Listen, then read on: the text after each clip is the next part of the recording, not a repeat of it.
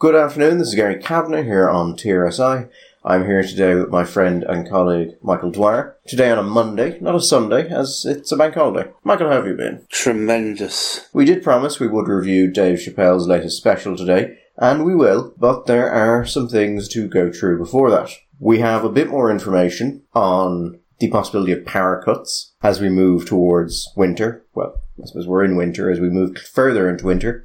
There was the new Red C poll with Sinn Féin, and one interesting little story about rises in respiratory illnesses in children that I wanted to go into. Did you notice, Michael, that the Irish Times has started to talk about something that we were talking about months ago? Yeah? Which story in particular are you thinking? The one in particular was all of this talk of what is the acceptable level of deaths with COVID, if we are to live with COVID. Yeah. And we've been pointing out for, I think, quite a deal of time that there is absolutely an acceptable level of deaths, in the same way there's an acceptable level of deaths for everything. People just don't like to talk about it, and politicians are never going to explicitly say, well, the acceptable level of deaths is X. But nearly everything we do, there is an acceptable level of deaths, and we know that because if there weren't, we would ban driving. We'll ban many things. And we've been saying at this stage for quite some time that this is one of the unfortunate responsibilities that fall to those people who are in government, who put themselves forward for election and succeeded and now are in the government. It's not an easy topic, but if we are going to have a balanced approach to exiting this pandemic and to doing so in a way that people understand and we don't have some kind of dreadful emotional and indeed policy seesaw swing back and forth because we see that people are still dying and the case numbers are going wherever they're going and it is not completely over, that we're never going to properly exit this thing effectively as a society if we're waiting for that glorious day when we can say in the last month nobody has died from COVID. Now, to be fair, at this stage, maybe a month ago, out of the blue, and it hasn't happened since, it hasn't been repeated that I'm aware, Leo Varadkar did actually say something to that effect, that we had to be looking at the reality that there would have to be a point at which we would say we're now entering what would be considered an acceptable level of mortality for this disease. He made the mistake of explicitly saying it. But Gary, that's what they're going to have to do. They're going to have to find some kind of language to tell people that, okay, you know what? We are not aiming at zero COVID. That's a fantasy. If it was ever possible, it is certainly no longer possible. The chances are, as we look at the way the virus has evolved and mutated, and the capacity for reinfection that has been demonstrated, and for breakthrough through vaccination, it was probably never possible anyway. But we're going to have to live with this. We think at this stage as something endemic in the population, which will become like a seasonal flu. I had my flu shot, by the way. I recommend anybody like me who is not perhaps in the first flush of youth or the first finest flower of health, go and get yourself one. We're going to have to live with this, but the government is going to have to say that if we're going to get people psychologically disposed to make that last move into the next step, the next phase of this thing. But yes, the Times has joined in on that particular chorus, and we welcome them. Well, I think they're making the very reasonable point that this is simply the reality of dealing with something which is endemic and where the vaccines are not 100% effective in stopping death. They're very effective, although now there are questions as to efficacy over time. But the data in some countries suggests it's quite solid, and others it's questionable. But it's a difficult thing to work out because, as we said before, the data in Ireland is terrible. But even assuming that they're keeping up well, they're not keeping up perfectly. So there will be a level of illness and death. And politicians, and particularly the cabinet, are well aware of that. The problem is, every time you talk about it, people start saying things like, that's grotesque, it's monstrous, how dare we?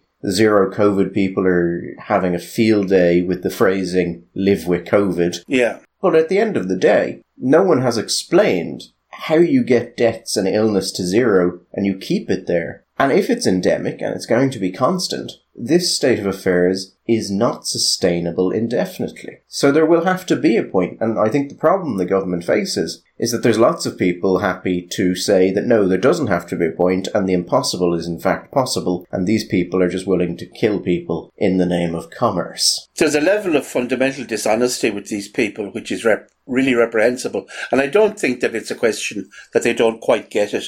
I think some of them get it perfectly well, but for motives that are, I don't know, personal or political, at least with some of them, they're just pursuing this line, and it's nonsense. There was an ad, which I think I've mentioned possibly to you before, Gary, used to appear on afternoon television in the United Kingdom when it was selling to a particular kind of demographic that watches afternoon TV. And it was about these annuities or like mini payout pension plans that you could get, that you could get at any age, and you didn't have to get a health check before it, and they would guarantee a certain payout.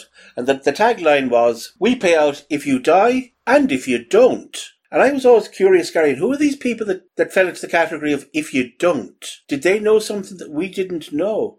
Was there a little community in the United Kingdom of people who just didn't die? Because that's who we're talking about at this stage. We are talking about the notion that we can achieve no dying. Because if you can do it for COVID, well, why wouldn't you do it for influenza? Or why wouldn't you do it for any of the childhood infectious diseases? Or indeed any infectious disease? There's the other thing. We live in a society which allows people to say wonderfully heartwarming things about how things work, which are totally incorrect, but enable people to feel better about themselves. So no one has to ever admit that society largely runs on the idea that in many, many areas, we're willing to accept a certain amount of deaths for a certain level of convenience and a certain way of living. And I think the car point is one of the best ones for it. If you really want there to be no road deaths, you can ban cars. But no one would ever seriously suggest doing that, because the impact would be so disproportionate and so many other people would be worse off. But they most likely wouldn't be dead. So we're willing to accept a certain amount of injury and death in order to do that. The problem, I think, well, one of the problems for the government is there's no explicit amount of death we're willing to take. There's just a cultural understanding that a certain amount of death is acceptable. And we're just not going to think too much about it. Whereas now, the government actually has to pick a level.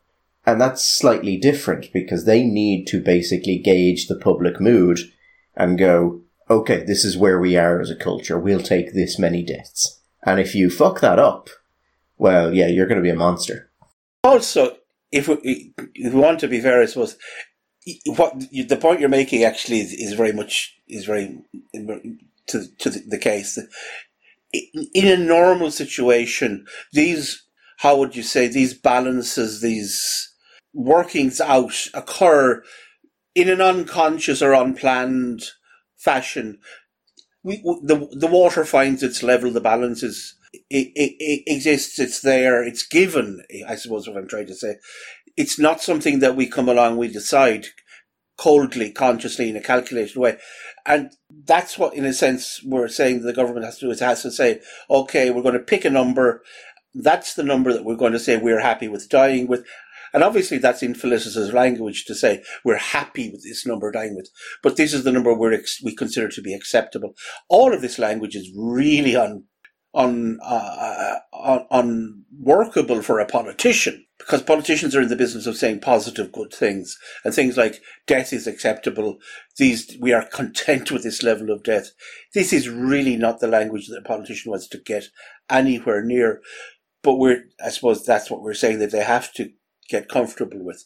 And maybe the obvious way to do it would be to say, listen, well, let's treat it the same as the flu. We'll pick that number, whatever the average fatality rate from the flu is, whatever the CFR CFR is with the flu. We'll say if COVID is in around the same CFR as the flu, that's acceptable. But they're going to have to find some way of doing that.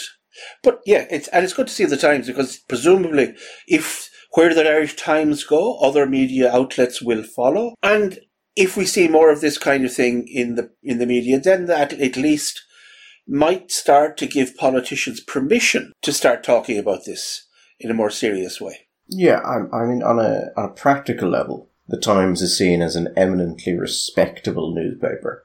Yes. So if reporting something like this gives a certain amount of cover for people to have respectable discussions about it, which I think is why some people are so very angry that the Times is moving in this direction.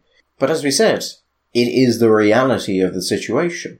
Regardless of what people want it to be, you can't stop. It seems like it shouldn't be necessary to point that out. I mean, if these people have an idea of how we can get to absolutely zero death and no COVID in the country ever again, I would love to hear the plan.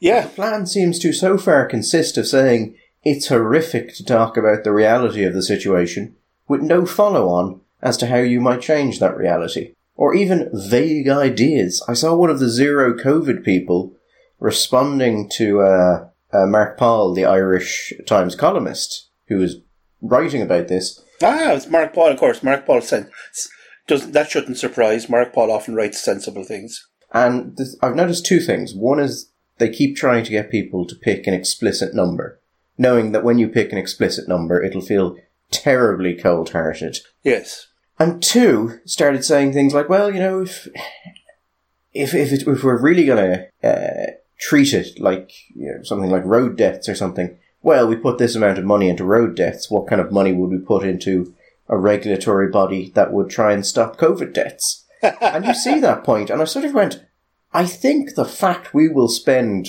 incredible sums of money on stopping COVID is not in doubt. Really not a question anymore. No, really, really not. If we had put the same amount of money into preventing road deaths, well, I think for a start, as I've observed before, one thing we could have done was just upgrade the safety level of every single person driving a motor car in Ireland.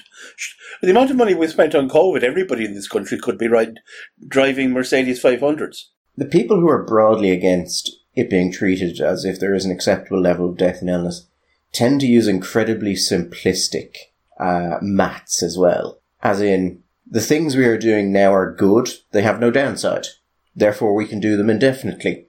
Whereas I would make the point that lockdowns will kill people. They may kill less people, they may kill substantially less people, but you're still killing people. Because again, in news which is apparently shocking to a staggering proportion of this country's leading lights, you can't stop death. The other thing is, Gary, I think that if everybody sat around and got seized by a moment of total frankness and honesty, whether or not lockdowns as we have experienced them do save lives in the global sense is something that I think we're going to have to wait and see if it's true. I think there are going to be lots of things that we're going to be in a position to say about COVID in 10 years' time that we're not in a position to say now. When we have the time and the capacity to properly go through all of the numbers and all of the data and to compare country by country and to test all the various theories and algorithms, I think we're going to find things that worked. We're going to find things that we thought worked didn't, things that we thought had no effect that did have effects, and so on. We're going to look at countries like Sweden and their approach, and Denmark's approach, and our approach, and the various approaches in the United States. And we're going to see. And we'll find out then, did lockdown have a global positive, or did it in fact produce an excess number of deaths in non-COVID related areas that meant that if you were taking the thing as a simple calculation, that on pure deaths as experienced, that it wasn't a net positive. The question here was always not so much the immediate number of deaths, wasn't it? It was whether or not it would overwhelm the health system, which would then lead to deaths that we could speculate about. Yeah, once we hit a tipping point, things would spiral rapidly. That was the initial approach. If you remember, Michael, there was 2 weeks to flatten the curve, which has now become 2 years to flatten the curve. And the government was meant to build up the healthcare service over time so that we could more easily deal with spikes in capacity. Yeah. Attempts were made, I think we would say, not to denigrate their efforts. They largely failed. The health service does not seem in substantially better shape than it was beforehand. I've noticed a growing trend of people coming out and saying, how could you expect it's very complicated to add more, particularly ICU beds, there's staffing issues, there's all of these things, and that's why it wasn't done, which would be a lot more compelling if we weren't in the second fucking year of this. Yeah, that was the thing, and pretty well immediately when this was being discussed, the response was, no, this is a fundamental misunderstanding of lay people. You can't just add ICU beds. It's part of a complex matrix of factors, of skills and individuals and technologies and all sorts of things that all go together that you can't just throw on. Well, given the amount of money that's been spent, and we're now 2 years in, you'd think that it would have been possible. I mean, really, how complicated is it? We're now also more recently reading that actually maybe what we're looking at here really is a structural problem in the way we run ICUs here, that we have, it seems, as a matter of policy, with or without COVID, tended to run ICUs up to 90% capacity, which has meant that apparently there seems to be a structural delay built in to getting access to ICU for patients who should be in ICUs, which is leading to excess mortalities that wouldn't occur in other countries where they have greater ICU capacity built into their system. So maybe that's a lesson we have learned from COVID, and we will see eventually extra capacity added to ICU. But yeah, it's hard to believe, no matter how complicated and difficult it is, that in this, with all the money that has been spent in 2 years' time, that with a bit of effort and goodwill, that significantly more capacity couldn't have been added to the ICUs. No, I mean, what do you expect these people to do? They're merely the government with years of time to do it. Yeah, it's not fair. On the lockdown thing, and on the more, shall we say, complete calculation of the right move to do. We were talking before about cancers and how we had seen people come out and say there are going to be additional deaths from cancers due to delays in diagnoses. In this country, in other countries, it was pretty common. One of the things that has been interesting to see for the last while, and I was expecting to see this shortly, although we actually got further along before it happened than I thought we would. In New Zealand, earlier in the year, you started to see a significant rise in respiratory illnesses in children. Mm-hmm. And of more severity than you would generally expect. Things that would normally be, not pleasant, but were not incredibly dangerous, were leading to a lot of children ending up in hospital. And the view was that what had happened was there were things like RSV, which would be a common respiratory illness. Because of the strength of the lockdown, what had basically happened is that children did not have the immunity they would normally have to this illness, which tends to come around winter, much like flu. And because of that, they were, when the lockdowns kind of moved away and they were able to go out more, they started picking up these illnesses, but often not in winter, often in summertime, just whenever the lockdowns ended. And they didn't have the immunity to it they normally have, and that was leading to a much more serious illness. And then Britain saw the same thing when they reopened. And now in Ireland, there are now reports that part of the pressure that is on hospitals at the minute is in fact children with RSV. That there has been a massive increase in the amount of children presenting to hospitals with it. Mm-hmm. Because they have absolutely no immunity to it.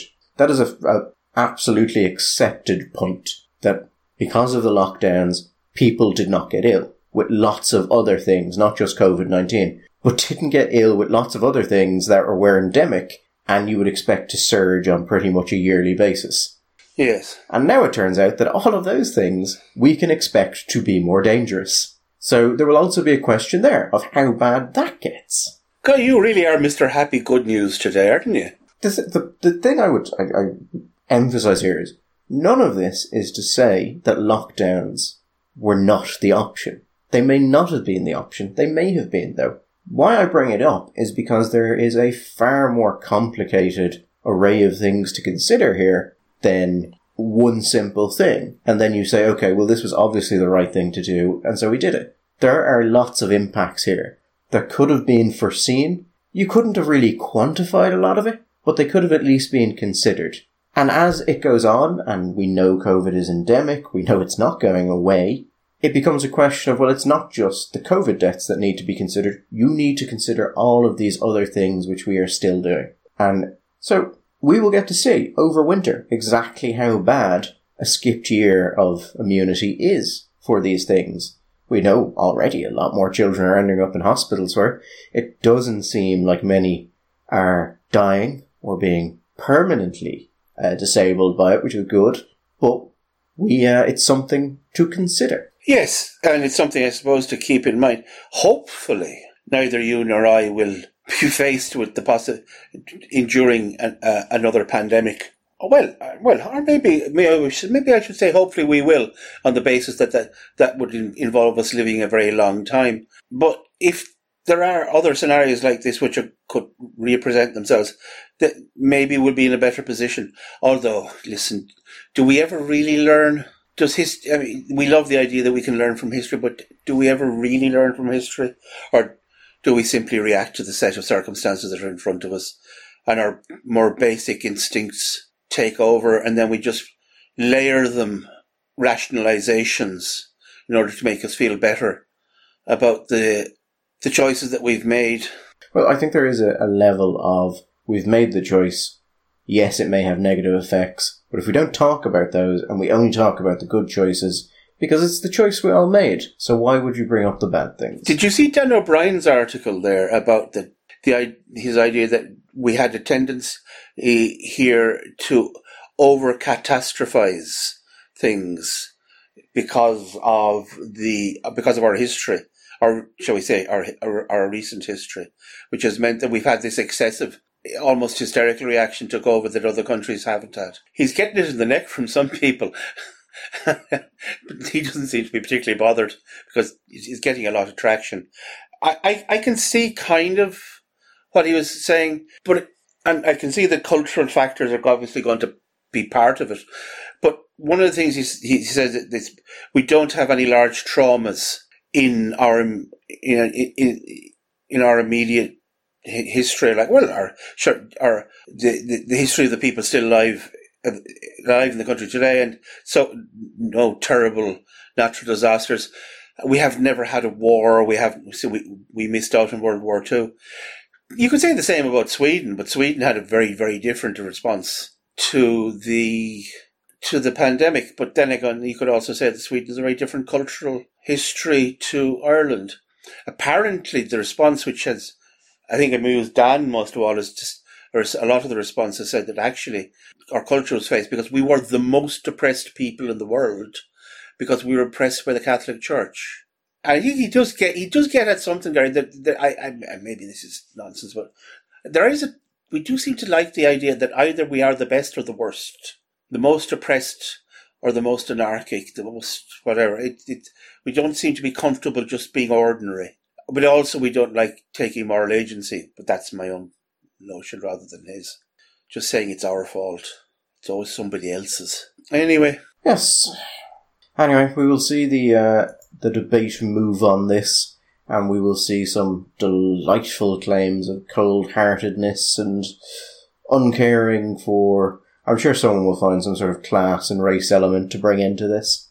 Well, I don't know. If you just want to throw a headline at you, the very sensible Colin McCarthy has a headline in The Independent which reads, well, no, he won't have written the headline, but UK policy contagion is driving Irish COVID infections. So, that's if it's always a good one, isn't it? If you can't blame the church, blame the Brits. I mean, that's the great standard. Why did we do those terrible things? The church made us do it. Why did we do those terrible things? The Brits did them to us. Eventually those excuses will wear out, though. Will they? I think we like them. We enjoy them very much. It is a thing found amongst the weak, Michael. They always enjoy saying it's someone else's fault. And politically, well, we're hardly going to be described as strong. To me, it's always this. We have that tendency deep within us, which, as a mate of mine always like to say, the fundamental response of every policy maker in Ireland to any difficult choice is to simply say, "It wasn't us, sir. Bigger boys came along and made us do it." So on the subject of electrical blackouts. Oh, yes. So the Independent has a briefing note that was put together for a cabinet committee on climate change. Very interested as to who leaked this one to the Independent, because it's potentially quite damaging to the government. Now, before we get into that, my understanding is that the memo was delivered and then it was confirmed that the Huntstown power plant is going to be operational very shortly. Possibly. Actually, sorry, it may have actually already returned to operation over the weekend. If not, it will be up very shortly. That was one of the power stations that they were trying to fix, but had not gotten off the ground yet. So the situation may have changed.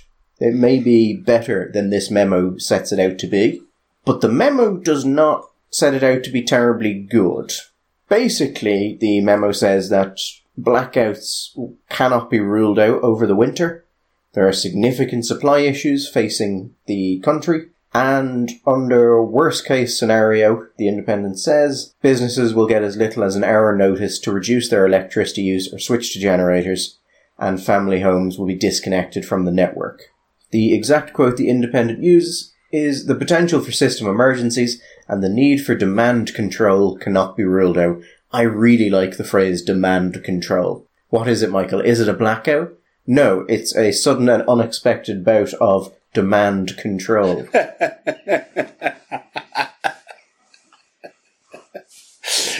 We will be imposing demand control tonight from midnight to 8 a.m. That sounds lovely. That sounds harmless, and then suddenly your lights won't turn on. Which is very interesting, because I seem to recall talking to a couple of politicians who said that a couple of people from the National Grid had been in to speak to politicians and had assured them that there was no risk of blackouts this winter. And that seems like it was only a couple of weeks ago. Yeah, but I think there was fairly quickly added an addendum to that, which was, if not by them, but by, shall we say, persons connected or close to the energy suppliers, which was, as long as we don't get these really weird climatic conditions where, wind doesn't quite blow in the way that we would expect it to, but there's nothing we can do about that. But that would be really weird and strange and kind of unpredictable. We can't really expect that. But now there are bad-minded people, Gary, who are suggesting that the models that they used to work out the expected generating capacity from the renewables may not really have been the best models. That would be a substantial issue if someone had used those models to, should we say, argue for the mass adoption of those renewables. Yeah, and it turned out that actually what they regarded as being like the normal sweet spot of kind of generation wasn't really the normal sweet spot at all. And the likelihood of having extended periods with significantly less wind than we would normally have was maybe had a higher probability than they had been estimated or predicted. That would be a problem. Particularly if, prices of electricity started to rapidly increase over the continent. Come on, guys. We have the Greens are now. Did you see this? The Greens, there are some Greens anyway, are talking about putting money into developing thorium reactors. The Greens and these fucking thorium reactors. Thorium reactors are experimental technology that they know is not deployable now. All this is a fucking kick it down the road exercise where the Greens can come out and say, we are willing to adopt these technologies when they are refined, knowing that means that they won't have to do anything now. It is exactly the sort of behaviour that they decry in other people when talking about other people's reaction to climate change. They might as well say, sure, yeah, we're going to go. I always get this wrong. The kind of nuclear reactions at the moment we have are fission reactors, is that right? Mm-hmm. And what we're trying to get is the fusion reactor.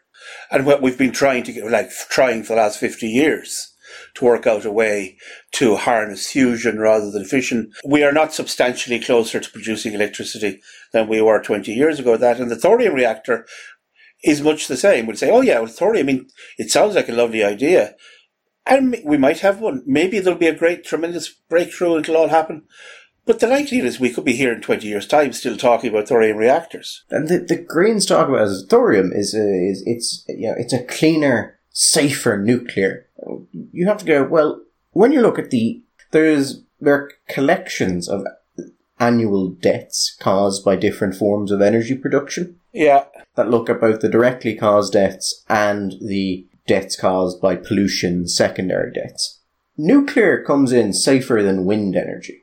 It will be hard to get much safer. There have been some horrible situations with nuclear reactors, generally involving the Soviet Union, and a very, very large amount of dedication to creating a problem. But in general, nuclear power, even taking into account all the accidents, has been one of, if not the safest power option available. And cleaner, there is nuclear waste produced by reactors, but that is brought up as this incredible issue. Have you ever seen the amount of waste actually generated by a nuclear reactor? Well, if you're talking about it physically, it's the physical space it's not very big. But it's a lot smaller than I think that people imagine. There's a lot of talk about what to do with it because it remains radioactive for so long. But other countries have somehow managed to find a way to put it into a room. Generally, not even that large a room. Generally a very well-shielded room, but, Well, I suppose to synthesize the thing about nuclear in the context of where we are with energy production today is there are two things. First of all, the single biggest source still, I would say, of energy production is coal. And if you were to look in the last 100 years of the number of people, let's say, to be fair, because nuclear power has been around since, say, the last 50 years, that has been caused by deaths related to particulate pollution caused by coal. You're not talking thousands, you're talking millions over the last 50 years. Deaths caused by or related to respiratory illnesses connected with particulate. So it's massively, massively more dangerous. Also, if you're talking about the issue of climate change, we're now told, whether we're right or wrong, we are in the last chance saloon. We are at the moment where we have to make massive changes if we are not going to start to see some kind of really apocalyptic climate results. Now, you can be skeptical about that, not skeptical about that, but that is the basis on which governments are creating their policy, Gary, right? Whether or not one might believe it or whether or not they believe it. That's what is driving the energy policy, is the assumption that we are on the point where we are this is the last chance to avoid these terrible options. And if we are not going to decide what we're actually going to do is slightly, figuratively, go back to the Stone Age by denying access to energy, which is going to mean a massive contraction in our economies and huge loss of quality of life and indeed quantity of life, the only option that we have right now is nuclear power. That's the only one. If the only thing that speaks and responds to the needs that our policymakers say that we have is nuclear power. When Eamon Ryan says, that the technologies that we need to meet this problem have not yet been invented, that's true. If you are desperately looking around for something other than the answer which is in front of you because you don't like the answer in front of you, fine. But all of this is just an exercise in denying reality. I think it's the same thing we saw with the Dublin Metro. We don't want to say no because people can make arguments against it. Instead, we'll just raise some horrendously spun objection to it so that we can say, well, we were willing to discuss it, but the objective is not to discuss it. The objective is to make sure that it's not touched for as many years as possible. On the basis that if we wait long enough, our prayers will be answered and some other technologies will suddenly appear and we won't have to go down there. But you know what, Gary? Sometimes prayers don't get answered. Or, you'll be able to go, well, if we knew now, if we knew then what we know now, obviously we would have supported the building of them. But now it's too late. Too late, no. It'd take years to build them. And that's what we're already saying, Gary. They're already saying, there's no point in discussing about this in Ireland because it would take I saw one guy saying it would take 40 years to build a nuclear power station in Ireland. I have really enjoyed the amount of people, mostly Greens, coming out and saying, we couldn't build a nuclear power plant. I mean, with the planning, it would take, you'd spend decades. As if the planning system is this sacrosanct, immutable thing laid down by God that could not be in any way dealt with or amended to allow the building of a reactor. And that kind of, I think, explains why they will never actually build one of these reactors or even consider it. Because if you're that limited in your worldview, you can't even think, maybe we do A before we do B. Yeah. I know, you're being kind, Gary. They're not that limited. You think that they haven't worked out in their little heads that if they wanted to, they could go into the Dáil and frame a piece of legislation in order to facilitate the planning and the construction of a nuclear power plant? Michael, never underestimate the ability of someone to believe something silly when it's in their interest to do so. Yes, but I think that's very much an almost conscious choice to believe it. Oh yeah, but they still believe it. So that is, hopefully, with the coming back online of that reactor, things will not be that bad. But it's now gotten to the stage where the cabinet is being briefed that there's a possibility it gets that bad. No, I just... Sorry, Gary, before we move on, and we should move, I just want to say, by the way, just from my own, not that it matters, but my own personal opinion, it's not that I'm here writing a love letter to nuclear power. If it were up to me, and I don't see why it shouldn't be, because I think it would be much better, my answer would be frack the hell out of it.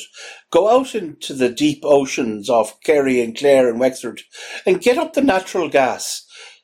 Get it out of the ground. Burn all the gas we have. Burn it away. I think we have the answer. We actually don't need nuclear power here. But the other option, for some reason, is even more off the table. Yeah, we've got to a weird situation where liquid natural gas, which would seem like something we'd just be using, is even worse to the Green Party and the government than nuclear power, which is actually pretty impressive. Yeah, it is. I mean, natural gas, which for years was regarded as being the panacea, because, I mean, the Americans have managed to actually meet the emissions reduction set down by the Paris Accords, which they actually had decided to leave, because they had moved so substantially over to natural gas for energy production. And we're here, and we have this natural gas, at least we're told we have this natural gas, on land, which can be extracted, this shale gas. We are told that we have at least potentially large amounts of it out in the oceans. We're saying, no, we shall not go and look for it. We shall not take it out. It's very bad. So now we're here. And we're relying back of the way. Anyway, just there you go. Talking about energy and the impact of energy. Obviously, if there's blackouts, that's bad for the government. Yes. It doesn't look good when you say you're competent if people can't turn on their lights. That's one of those visceral things. Like, people know lots of things. But there's a difference between knowing something academically and actually integrating it into yourself and knowing it in a full sense. So you can know there are problems with electricity, or you can know that some of the policies of the government may have a negative impact on that sort of thing. That's very different from the power turning off for a week in your house. After that, you will know in a way that you don't know before. I know you're just throwing the number out there as a figurative thing. I don't think it has to be anywhere near a week. But I think you're absolutely right in the sense that there are certain kinds of moments which coalesce all of the notions, the ideas that we have about competence or incompetence into a concrete fact, and which becomes just indisputable. And I think the fact, if any time this winter we do actually experience even relatively short blackouts, 2 or 3 hour blackouts, which people perceive as being as a result not of some kind of extraordinary confluence of events, but rather the failure of this government to properly plan. I think that there is something about the nature of a blackout which is not caused by some extraordinary event, which just has the stamp, the symbolic stamp of failure of state. Back, we were talking, maybe 2 or 3 years ago, about the failure of the economic policies in Venezuela.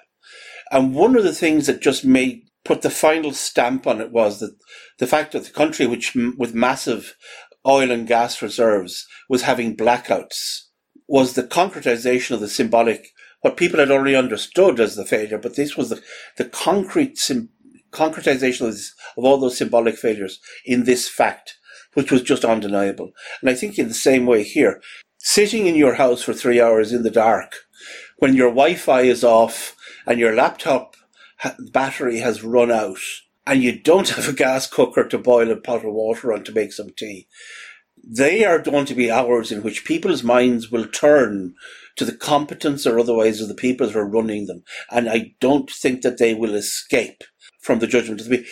I would be very curious to see what effect this would have, shall we say, notionally, on support for Sinn Féin. Well, it is very interesting that you bring that up, because the Red C poll has come out, and it shows Sinn Féin at the highest level they have ever been at, 33%. Up 4 full points.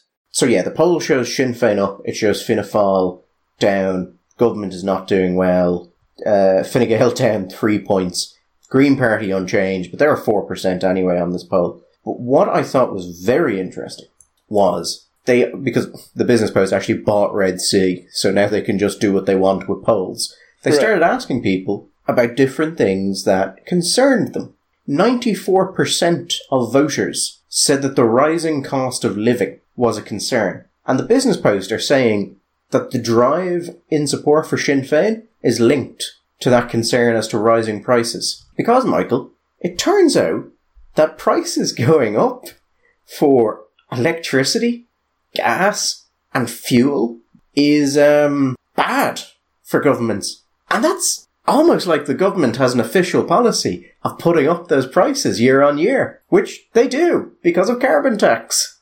In fact, Sinn Féin are the only major party in this country is against carbon taxes, which is to say Sinn Féin can now stand up and go, the government is going to make this more expensive for you year after year. That is their policy. We will remove those things. I mean, the government hasn't even looked into removing.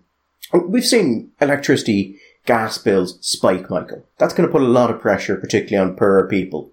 Yes. I don't think most people even know there's VAT on those bills. Some European countries at this don't have VAT on electricity at all, I think. Well, even some of the countries that did have VAT have eased off on it for the winter because they've also seen rises in prices. We, however, just haven't gotten to that point because that is a bold and innovative step beyond the capability of the government without months upon months of discussion. Gary, is there not a fundamental kind of contradiction that's operational here?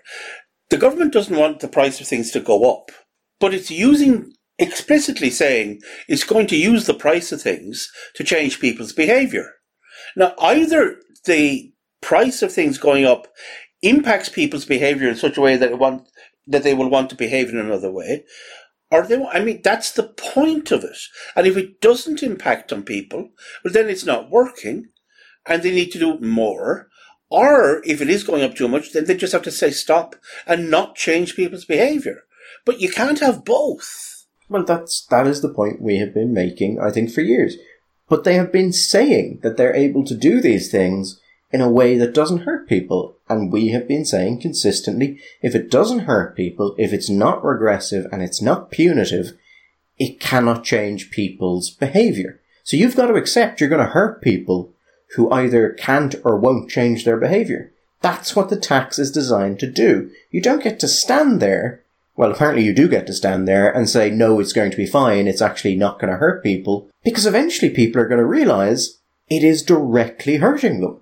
Also, politically, I think not only do the Sinn Féin have, on the politics of this, the right policy, if you're looking at a population where 94% of the people are concerned about the increase in these prices, but they also had, Pierce, I want to say Pierce O'Loughlin, this is terrible.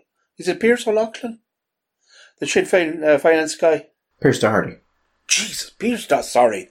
Pierce O'Loughlin. I know. I don't know where that came from. Pierce Doherty. Pierce Doherty actually gave a very good, coherent analysis of precisely this point and precisely why these kinds of cuts, and not just in electricity, cuts rather, but increases in prices, but in electricity, but in all sorts of areas that the government is pushing, are going to impact most on the poorest people. And the nonsense of the notion that people can simply transfer from one way of generating heat in their homes to another, or from one kind of car to another, he was very good on that. And I think I think people may have noticed that the Sinn Féin, at least on this, have a good, consistent, coherent critique of what is an incoherent and inconsistent policy. I think the other thing that drives this is, most voters I don't think would notice this, but the more interested you are, the more you look into it and the more apparent it becomes. This government, and therefore Fine Gael, Fianna Fáil and the Green Party as a whole, have a very limited vision of what they are able to achieve. They have very limited understanding of what it is possible for the government to do. So of course you don't get rid of VAT on electricity, because that's just not the done thing. Of course you don't actually implement policies that can fix childcare, because there's a limited array of policies you consider to be effective, and none of those seem to be working. So you don't develop something that could work, you just stop trying. And you see it on issue after issue. As regards childcare, they also have a very limited understanding of the kind of childcare that they want to see subsidised or helped. We have seen before that the government has decided certain types of families are better than others, and certain working combinations are better than others, so we're going to make things more expensive for people who break from that. And that's worked for them for many years, because you just changed between Fianna Fáil and Fine Gael with some third party. But now as Sinn Féin actually appears like they may actually get enough seats to put something together, it does show a bit of a problem with that approach of we don't need to fix anything, because, to be blunt, I think the inability of the government to handle many things is not due to any limitations placed upon them. It's because they are totally unwilling to actually think of certain approaches and to consider certain approaches. So they have a little playbook, it's failed consistently, but they're unwilling to step beyond it. So, well, they're doing their level best. And I think whatever happens in the next few months is going to speak very much to that. Just on one thing, which is not really to the point of the discussion, but about the opinion poll, Gary. Sinn Féin are on 33% up for. We've seen two other polls which has had them on 31%, I think. So we're very much in and around 31, 32, 33%. There seems to be a fair consensus about that. It was in, I think, the Behaviour and Attitudes poll was the last one, which had Fianna Fáil, Fine Gael down to, I think, 21%, Fianna Fáil up to 23%. So Fine Gael and Sinn Féin in and around where they are, Labour, the Greens, all in. With this massive difference between Fianna Fáil in polls. Any sense of why the hell is what's going on there? I assume that's a weighting issue. That's a big weighting issue, the difference 12% to 23%. So to explain this to the listeners, when you're presented with the results of polls, they don't go out and ask, 100 people and then just give you the results. They will go out, talk to however many people, and then they will weigh certain likelihoods. And this is usually all proprietary information. And they will basically try and get an accurate representative sample by what's called weighing the poll, by pushing the poll in certain directions to better represent the public. But if you make a mistake there, and it's very easy to make a mistake there, you can throw the entire thing off. So Fianna Fáil are getting massively divergent results, but consistent results across different polls, which indicates that those polls are being weighed separately. And neither of them might be right, but I would strongly suspect one is wronger than the other. Yeah, I suspect. I saw somebody commented that he believed that the Behaviour and Attitudes polls was being excessively weighted towards Fianna Fáil on the basis that they believed in the existence of a version of a shy Tory vote in Fianna Fáil, that there were people who would vote Fianna Fáil but are reluctant to say to pollsters that they will. I was trying to go through the numbers now. That is a little bit like a cow looking through a bush. I imagine Fianna Fáil would very much prefer one poll over the other. You'd think, yeah. I suspect so. I mean, Fianna Fáil at 12% would involve lots and lots of people losing their jobs. I'd say, I mean, they go down to that region, you're looking at 2/3 of their seats gone.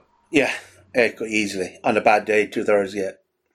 Because you when you go down that kind of drop, you go from having sometimes if you go up a little bit, you can get a disproportionate bonus number of seats.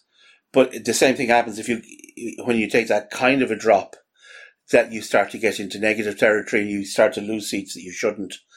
And at 12%, yeah, they're good. That would be a bloodbath. Anyway, we'll wait and see, I suppose, is all we can do. We will be back on Wednesday. And maybe we'll talk about Dave Chappelle then. We'll get to it eventually. Eventually. Or we won't, and this is some sort of long-running joke. Tune in, find out. Good luck. All the best.